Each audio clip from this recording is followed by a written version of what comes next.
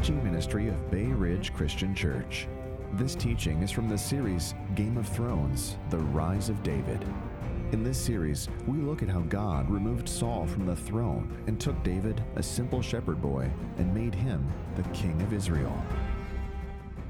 Today's text, we're going to be going over 1 Samuel 30 and 31 and also 2 Samuel 1 and just the first 4 verses in chapter 2. We're obviously not going to cover all of that, but we're going to be looking at this period in David's life that I'm calling the fugitive freed, where we've seen all of David's period of time as a fugitive running from King Saul.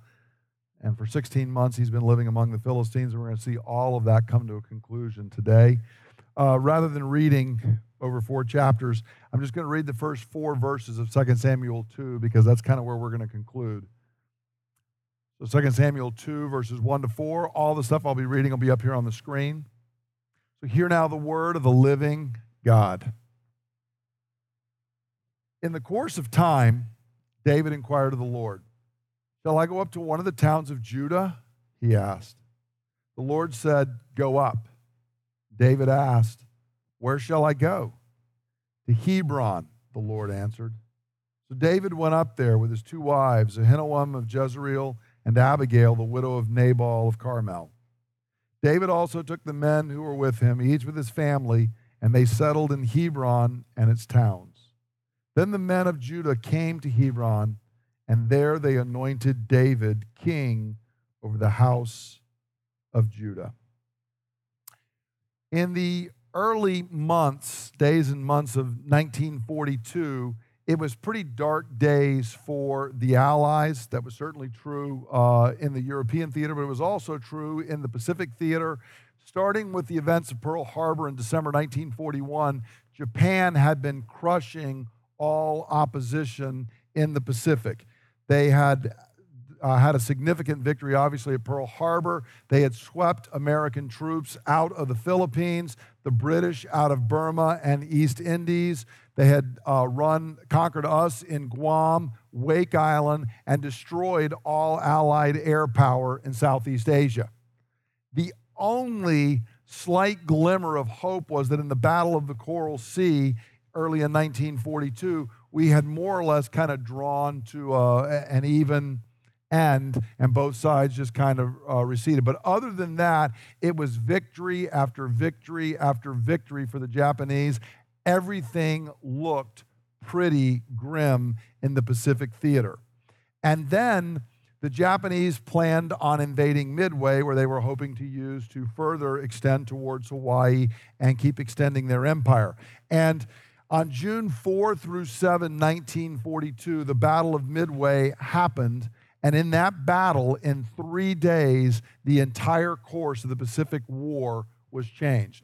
America, unbeknownst to the Japanese, had broken the Japanese code. We had sent some fake messages saying Midway was short on water, which it was not, and the Japanese used the code word for where they were attacking, saying it was short on water, so we knew it was coming. The battle was coming to Midway, and therefore Admiral Chester Nimitz and his troops were ready when the Japanese came. And the Japanese, in 3 days, lost 4 aircraft carriers, 1 heavy cruiser, and 248 planes.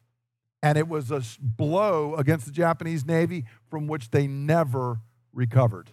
We suddenly had greater sea power, even in the Pacific, than the Japanese did. One historian said this was the most stunning and decisive blow in the history of all naval warfare. There was never a turn like this, and it happened in 3 days.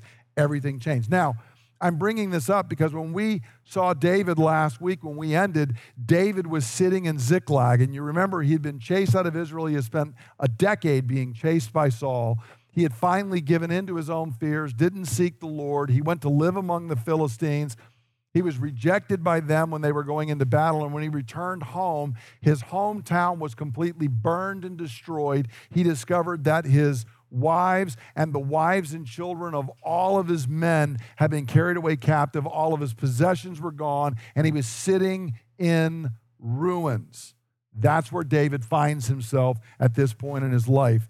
And yet the text I just read is David going to Hebron and all of Judah saying, "Hey, why don't you be our king?" How do we get there in a few minutes of reading, and even in David's life in a really short period of time. How does it happen? Because it's very similar to what goes on at Midway. Everything changes. And what does it mean for us? Well, let's start. I want to paint the picture and remind us of where we're at. So we're going to start in the depths of despair, because to understand God's deliverance of David and what happens, we have to begin more or less with the bad news. Like, you can't move to the gospel until we've heard the law. We don't understand what we're being saved from until we know that we're actually need to be saved. So we begin in the depths of despair. And 1 Samuel 30 paints this as David, of all of David's life, which has been tough. For a decade, he's been chased by the king who's trying to kill him, but it is the darkest moment of the night for David. And we read in 1 Samuel 30, verses 3 to 6, that they come to Ziklag, they find it destroyed, everything carried away and taken captive. David weeps, we're told in verse 4. David and the men wept until they had no strength left to weep. And at that moment, David surely thinks, as awful as it gets, it can't get worse. And then all of a sudden, he starts hearing the men whispering and muttering. And what are all of his men saying? This is your fault, David, and we're going to stone you and we're going to kill you. And so David realizes, I didn't think it could get any worse, but lo and behold, it just got worse. I mean, the only people I had on my side have now turned against me. And so they're talking about doing this because the men have just had it. They're like, we've been on the run with you for all of these years. We've been down here among the Philistines, and now even our sons and daughters are carried away. Our wives are gone. We have nothing left, David. And so this is as bad as it can get. This is the depth of despair for David. It's moments like this that cause David to pen Psalm 22, where he begins and says, my God, why have you forsaken me? We don't know exactly when David wrote those words, but it certainly could have come out of this event right here. Put yourself in David's place. If you've ever been in a place where you're looking around and it is like, everything I thought I had, everything has been removed. It is all burned. Everything is a disaster.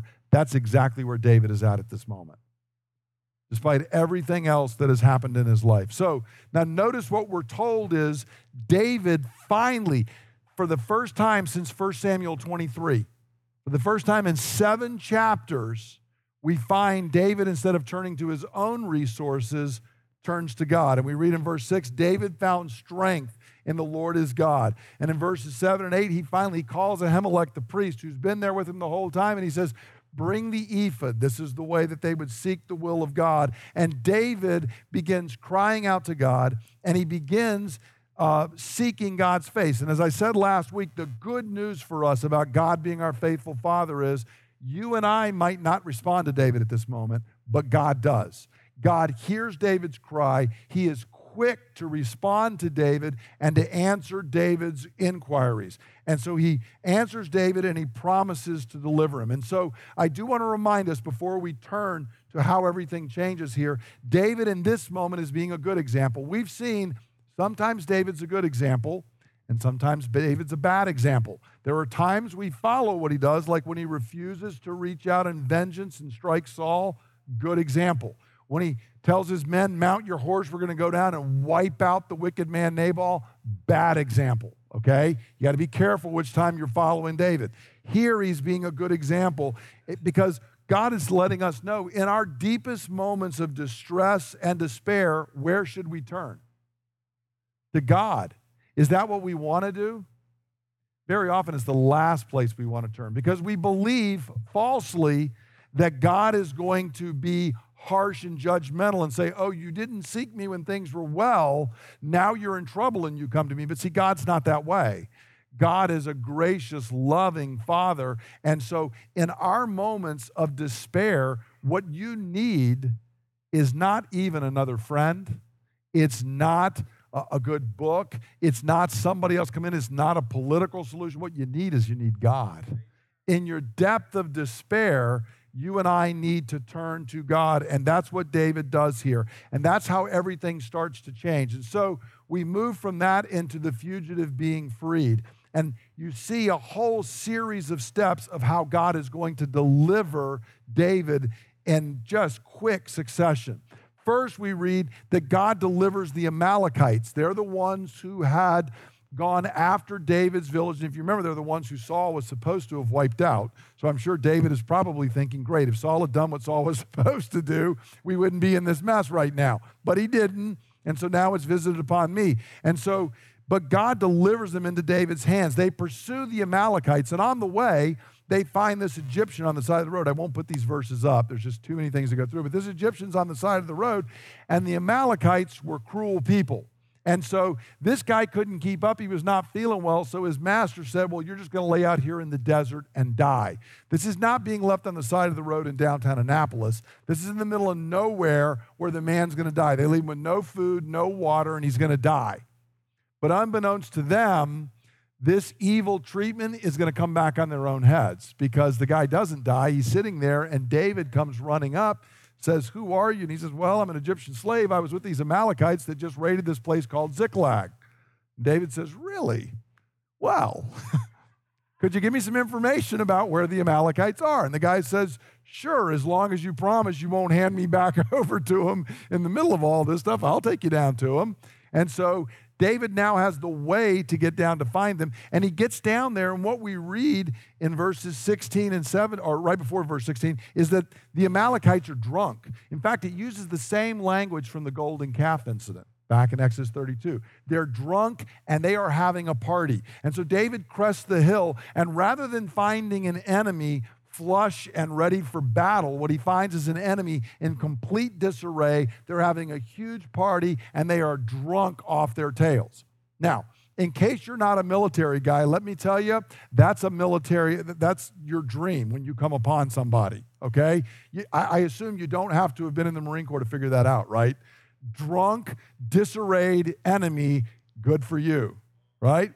So this is what David finds. He comes over the hill, and so we read that the Egyptians, starting in verse 16 and 17, he leads David down, and there they were, scattered over the countryside, eating, drinking, and reveling because of the great amount of plunder that they had taken from the land of the Philistines and from Judah.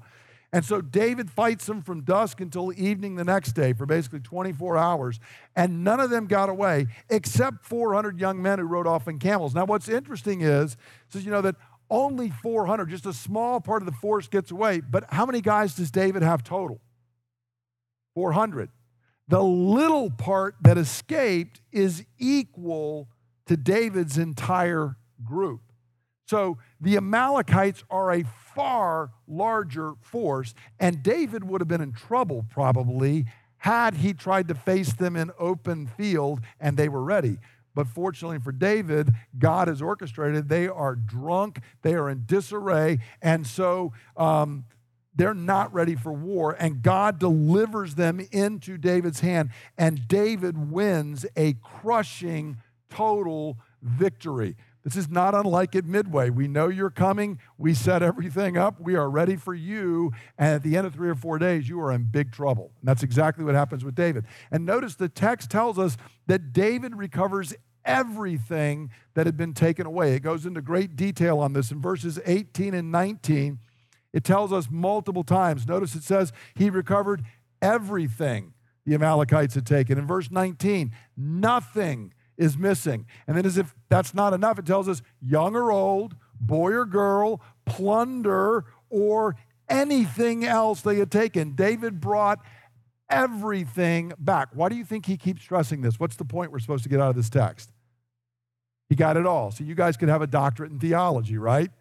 He got everything. Whatever they had taken, none of it had been used. None of it had been killed. None of it was destroyed. David got everything back. Because the text is wanting us to understand, God wants to speak to you and to me to understand. When God's anointed king goes forth to battle, he routs the enemies of God and he recovers God's captive people. Not one of them is missing.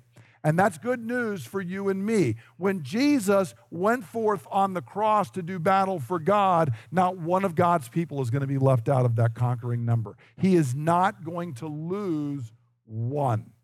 And that's exactly what it goes. Consider the depth of what's going on here. Just 24 hours before, David is sitting there and it is all gone, and it appears there is no hope of getting it back, and the men are going to stone David. And now David is sitting there. The Amalekites are routed. They are gone. And David's counting everything and is like, we didn't lose anything. We didn't lose a sheep. We didn't lose a pot, a pan. We didn't lose a single person, a boy, a wife. Everything is here. And David realizes, who is it that's done that for David? It's God. This isn't just David's military prowess. That's not the point we're getting out of the text. It's being put to us to understand it's God's anointed king that is going forth. An anointed king, of course, is the word Mashiach. It's Messiah. It's God's Messiah riding forth and doing this. And so notice the next thing that David does is he shares the spoils of his victory with his people. And I won't go into all the verses. You remember there have been 200 men who were left behind. They were too tired to fight. And when they show up back there, the 400 guys, what do they want to do with the spoils? Hey, the guy can have his wife back, but he gets none of his stuff back because he was too weak. And David says, no, we can't do that. This is the Lord's spoils. Yahweh gave this to us. We are not going to be stingy with it. This is a good lesson to learn. We've been blessed. We're supposed to be a blessing. We're supposed to pass this on. We're not going to keep it. And furthermore, David goes to, in verse 26, we read, when David arrives in Ziklag, he's sent some of the plunder to the elders of Judah who were his friends, saying, here is a present for you from the plunder of the Lord's enemies. And so David is being generous, not only with his own men, he's being generous with everyone. He gives to the weary soldiers. He gives to the people of Judah. He doesn't keep the spoils. He shares them because David says, look, this is plunder that has been taken from the enemies of God. This isn't mine just to dispose with. This isn't mine to do what I want. God gave it, and I am supposed to freely give it away. Because when God's anointed king wins the battle, he shares the spoils of victory with all of God's people. Can you remember in the New Testament we're told when Jesus descended, he came down, and then he ascended, and he took captivity captive, and he gave gifts to men. That's how the church is even formed, Paul tells us in Ephesians chapter 4. Jesus, the anointed king, is good to share the spoils of victory. And so when God gives to you and I, what are we supposed to do with it? Hoard it up, right? Because God might not give me enough, and I might not have enough for tomorrow. Is that what we're supposed to do? You remember in Y2K, there were actually Christians who were saying, I'm moving to a mountaintop, and I'm hoarding all of my stuff up. And I'm only, and I'm getting a bunch of guns, by the way, because how I can really share Jesus with a hurting world in the wake of a disaster is I'll kill you if you come and try and get any of my stuff, right? Who thinks that's the way God wants us to be, right? See, that's the way some of David's guys are. But David says, no, I am here. This is what God has given me. I will freely share with you. Now, as if that's not good enough, David has gone from sitting in a burned town, losing everything, his men angry with him, to he's got spoils enough. He's got more than he had at the beginning of all of this, and he's sharing it out with everybody, including the people of Judah. Unbeknownst to David, what's going on with Saul at the exact same moment? Saul's dying at that exact moment. Saul's the one who has precipitated all of these events for David. And so 1 Samuel 31 recounts the death of Saul. And so what has happened here is God has delivered David completely from all of his enemies, including Saul, and David did not have to raise a hand against Saul. Time and again, people told David, you need to deal with Saul. Time and again, you need to kill him. You need to do this. And then, in fact, David had finally given in. And if David had marched with the Philistines in the battle, it might have been his hand that was bloodied with Saul's blood. But David had nothing to do with it. David was nowhere around. God has dealt with King Saul. And in fact, what we read in 2 Samuel chapter 1 is because of that, David's even able to grieve for Saul. He's even able to say everyone should have a lament for Saul because David had nothing to do with the death of Saul. And this is, again, a picture for us. When we don't strike out or take vengeance ourselves, God is faithful to intervene in our behalf. And it's in essence, God saying to us, if you put your hand on the sword, I won't touch it. But if you will step back, I will deal with the enemies that need to be dealt with. I will take care of what I need to. I wish we as the church today would hear and understand this. But is that an easy lesson to learn? It's easy to say when I'm sitting in here and I'm not in the heat of battle. But when someone does something evil to me, really evil, like cuts me off in traffic, right? My immediate response is, the Lord bless you. I know God will take care of this for you. Is that our response? That's not my response. And I don't even have to go to the big things. Can I tell you, David's facing something a little worse than being cut off in traffic. A little worse than a neighbor who said something nasty about them, than a coworker who was not carrying their fair share of the load. David's facing life and death.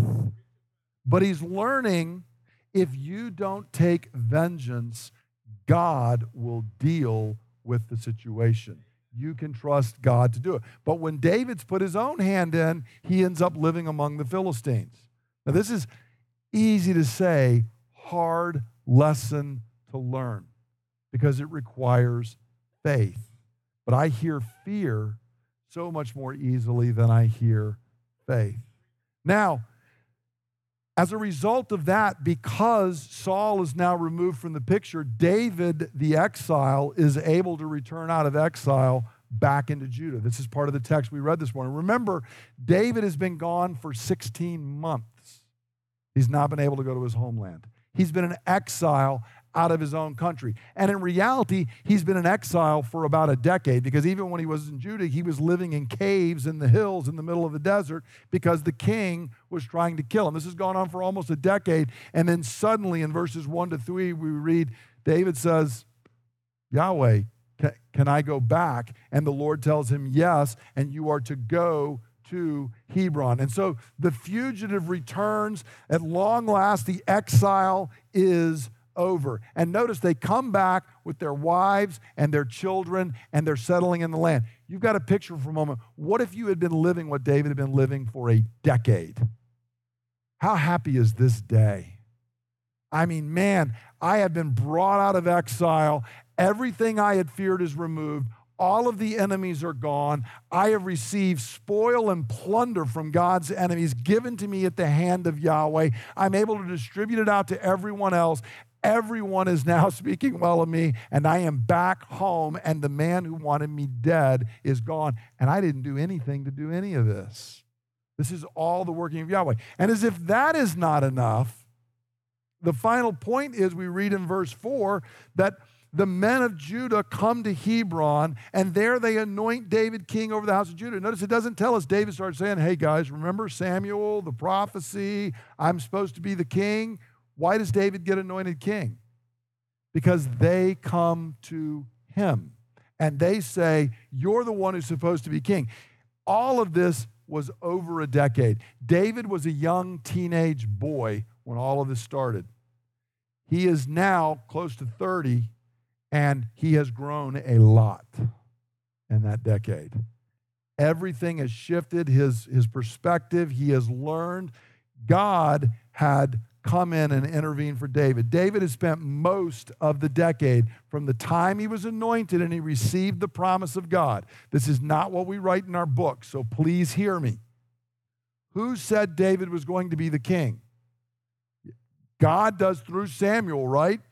David is anointed. The Spirit comes on him in power. He defeats Goliath, and then he spends a decade running, being hunted, being pursued, people trying to kill him, people betraying him all around, and the only thing he's got around him, you remember, is a band of vagabonds that are malcontents, they're angry, they are distressed, they owe a bunch of people money, and if you are David, what are you saying at that moment? Oh, God, here I am, pick someone else. You remember in Fiddler on the Roof where Tevye's like, we're your chosen people, but sometimes couldn't you choose someone else? That's what David's feeling at that moment. And then suddenly, out of nowhere, in a matter of days, everything is shifted. It's all changed, and David is sitting there, and the men are speaking to him and saying, we want you to be the king. And David's head is twisting. He's saying, this is everything Samuel told me was going to happen. I just didn't realize there was the decade in between times. Because so often we hear and we know the promises of God, but we think hearing and receiving the promise and then getting the fulfillment of the promise happens in a moment. But it does not. So often God's ways are not ours. God says, from the seed of the woman, I'll bring forth one who will deal with the enemy and crush him. And Eve says, here's Cain. He's the one. Except he's not. He's really the seed of the serpent. And he kills his brother. And how long is it from the promise until the fulfillment? It's an entire Old Testament. Thousands of years. In the same way, God tells David a promise, and it is a long, hard decade plus of exile and difficulty and pain and problem. But now, seemingly overnight, God's promises are fulfilled, and David is king. And so I want you to hear, please hear this.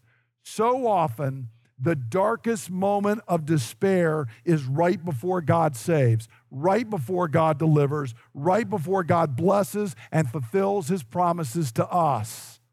We think the darkest moment means the light is extinguished, and God says, no, dawn is about to break.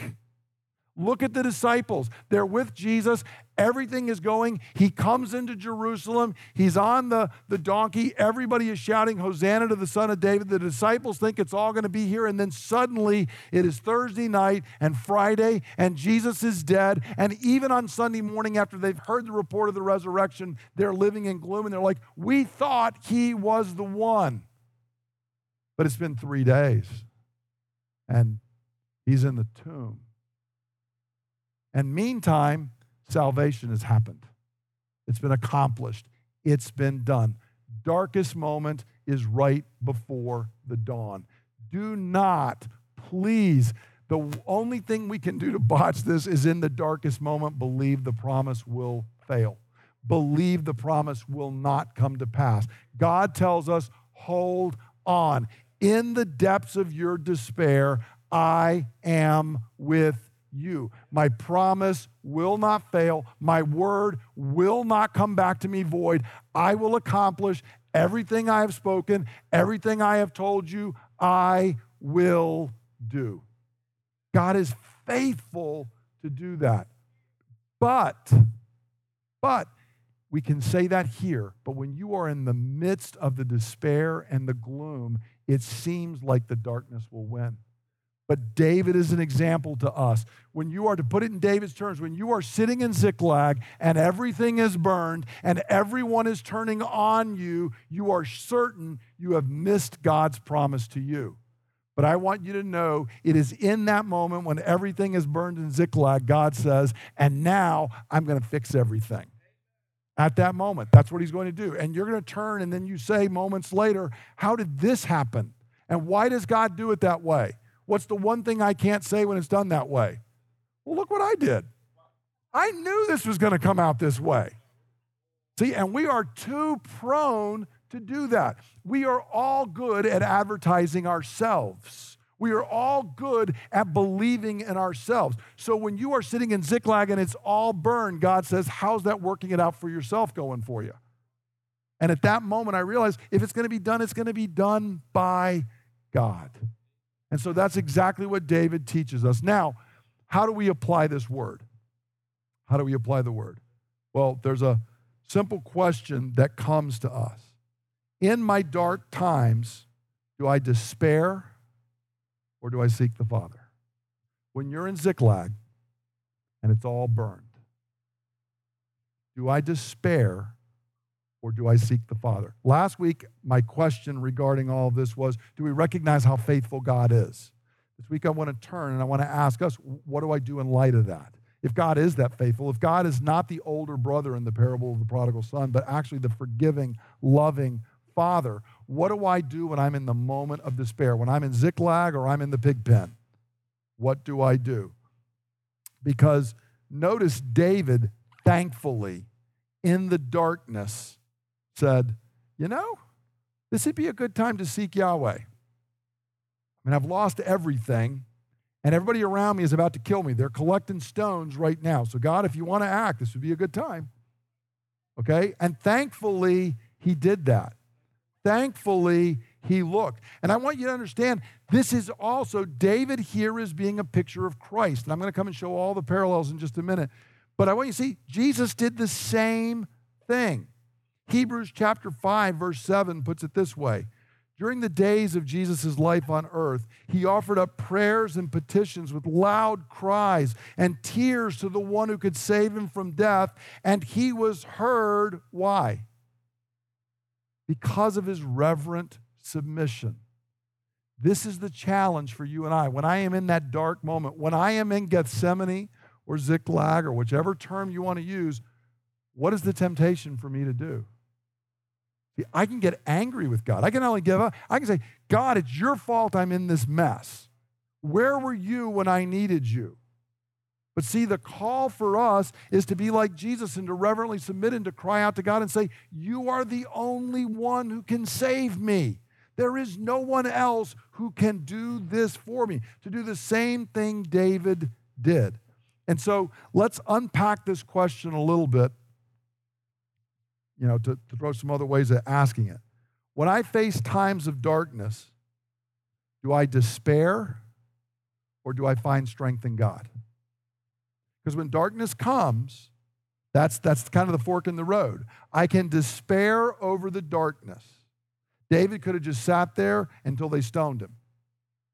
Okay? But he didn't. He found strength in God. Now, he can only do that not because David's righteous, but because of what God has done for David. But David doesn't despair. He finds strength in God. Let me ask another way of looking at it out of this period of David's life. When my fears hound me, do I look within? You remember that's what David did in that terrible verse. When David suddenly thought within himself, one of these days Saul's going to get me. And it ends up with David sitting in Ziklag burned, okay, after 16 months of wandering. When I'm hounded by my fears, do I look within or do I look outside to God to find strength in him? Everything in this culture tells you look within. And even if it's supposed to be about God, it's the divine spark within. That's all ridiculous stuff. God is found not by looking within. You're not the answer, you're the problem. Okay? I'm the problem. The answer is found by looking outside myself to God. Okay? So take that self-help junk from our culture and throw it away, because that's what gets you in Ziklag. That's what gets you sitting there with everything around you burned. When those fears are there, do I look inside? All that's going to lead to is more fear. Or do I look to God and say, this thing I'm afraid of, you are far bigger than, oh God. You are able to deliver me from this. When faced with crushing disappointment, I thought this was going to happen, but it doesn't. When I'm faced with crushing disappointment, do I despair and give up? Or do I find strength in God in the midst of the disappointment? When friends or family desert or even attack me, the ones that I'm hoping are going to support, they've instead turned on me and are attacking me, do I strike back? Or do I find strength in God? David could have also in that moment tried to rally, because I'm sure not all 600 men wanted to kill him. He could have probably found a small band and said, I'll start doing warfare and fighting. But that's not what he does. That's what the church does. We arm up committees and get research groups and everything else. What does God want us to do in that moment? Call on him. Get on your knees. Cry out to him in prayer. The very last thing we want to do. Maybe you'll point a couple of people to do it while the rest of us get about the other business. See, that's the wrong path. Where do I find my strength? When my own body fails me, do I complain and despair, or do I find my strength in God? It's one thing when it's outside. What do I do when my own body is failing me and it doesn't work? And let me tell you, every one of us in here, unless Jesus returns a lot sooner than I think he's going to, everybody hearing my voice right now, one day your body is going to fail you. It happens to every one of us. It's going to happen. And the older you get, the more often that's going to become a perpetual state of affairs. And it's a chance for us to say, I can sit here and I can groan and I can complain and I can grumble, or I can look to Jesus and I can find my strength in him. So in my deepest moments of distress and despair, God's saying, look to me. Find your strength in me. Because remember, as it is for David, at the very darkest moment, your darkest moment when your body will fail you will be the moment of your death. That's the utter failing. And in that moment, you're going to open your eyes and see the face of your Redeemer.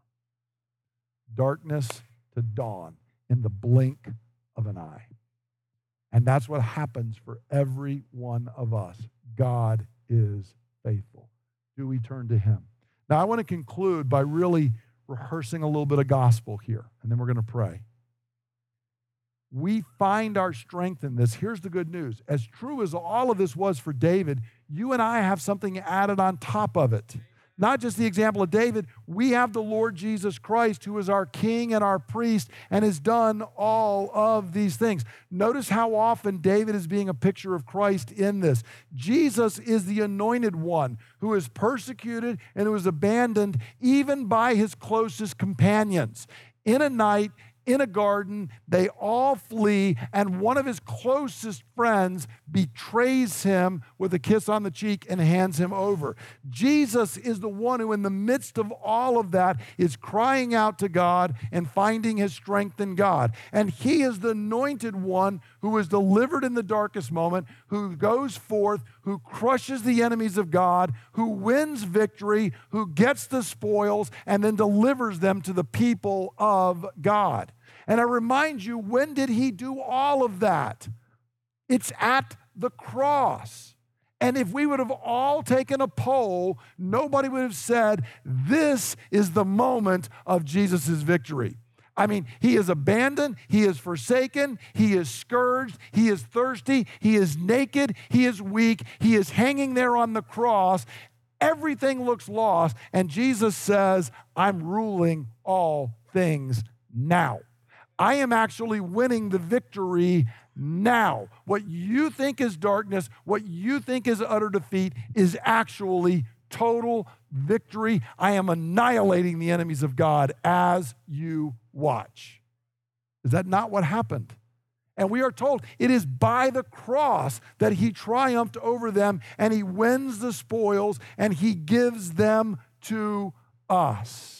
And as a result of that, what we're told is whenever you and I face that, we have the double assurance, not just God's covenant promise, not just the examples of David, but because of Christ, he is at the right hand of God interceding for you in the darkest moment when you think my faith will fail. And he says, fear not, my faith will not fail. I will hold on to you.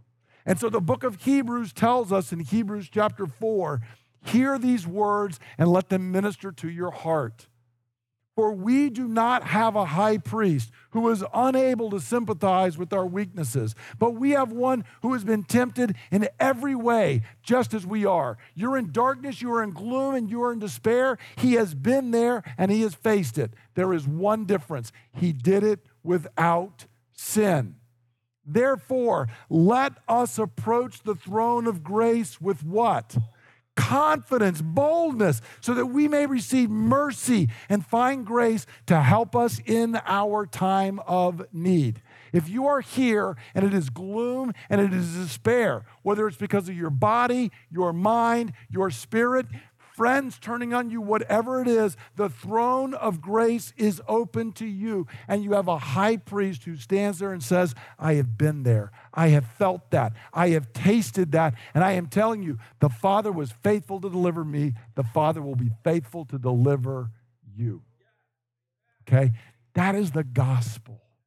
And it is not because I've given you 5 principles this morning, you got the right book. There's only one principle, Jesus. He's it. And if you got him, you've got everything. Everything. So what I want us to do, we're going to conclude this series. We're going to stand and we're going to pray together. And I want you to approach the Father. If you are in that place, come with confidence and receive grace to give you help. If you are sitting here and you're saying, man, I feel like I'm 1,000 miles from Ziklag. I just got anointed as king. That is awesome. And what I want you to do, pray for your brothers and sisters who are sitting there and they are struggling, that they would hear the voice of our faithful God. Father, we are so grateful that when we have read this section of David's life and we have looked at this story, Father, David is not the hero. He is so up and down, good today and bad tomorrow, full of faith one moment and full of fear the next. As always, Jesus, there is only one hero, and it is you. And God, we have seen you are faithful, even when David is faithless. And so, Lord, that gives us courage because of what you have done in David's life, and even more because of what we read in Hebrews there, Lord, that we can come before your throne. And so, Father, we come. Father, there are some here who feel like they're sitting in Ziklag and everything is burned. They are sitting here and it is gloom and darkness. Even their companions have turned against them. Their body is failing them, and they even feel like their faith is flagging. Father God, I pray in the mighty name of Jesus, our great high priest, that you would come and you would sweep away the gloom and the darkness, and that, Father, the dawn of your faithfulness would come upon them. Lord, I pray that they would hear and they would know in the depths of their being that you will never leave them and you will never forsake them, because Jesus is at your right hand interceding for them. Father God, I pray when we have been delivered, we would be careful and faithful to give testimony and to say, my God was faithful, my God heard, my God delivered. And Father, I pray when you have delivered us and you give us spoils emotionally, spiritually, physically, financially, socially, in every area. Father God, I pray that we would always remember we have been blessed to be a blessing, that we would spread those far and wide and say, look what my God has done. The Lord has given, and I am freely sharing the bounty with others. And Father, I pray particularly our deepest gloom, our deepest despair. Father, every one of us were dead in our trespasses and sins. We were deep in the pit of our own making and our own destruction. And you have delivered us through Jesus Christ. You have made us alive. You have raised us up into heavenly places. You have seated us at the very right hand of God, all because of Jesus Christ. And Father, I pray that would prompt us. I pray this week you would open doors for us to tell other people that whatever pit they are in, Jesus Christ can deliver them. That whatever their struggle, whatever their sin, Christ is more than enough. Oh God, let us, give us opportunities, prompt us to spread the riches of the gospel of Jesus Christ. Father, we are so grateful that you have been faithful to David. We are even more grateful that you were faithful through David's greater son, Jesus Christ. Father, we pray you would continue to show yourself faithful to us, and we promise we will seek you, we will trust you, and we will spread and tell others our God is a faithful God. We thank you for this, Lord, in Jesus' mighty name. Amen. Amen. I'm going to conclude with a word of benediction. This is a little bit longer. This is Psalm 20. And I want you to hear and to receive God's declaration of grace and presence with you and victory. May the Lord answer you when you are in distress, And may the name of the God of Jacob protect you. May he send you help from his sanctuary and grant you support from his throne. May he remember all your sacrifices of praise, and may he give you the desire of your heart and make all your plans succeed, so that we all may shout for joy when you are victorious and the Lord grants all your requests. Go in the peace of the Lord your God. Amen. Amen. Thanks for listening to the teaching ministry of Bay Ridge Christian Church. For more teachings and resources, please visit www.brcc.church.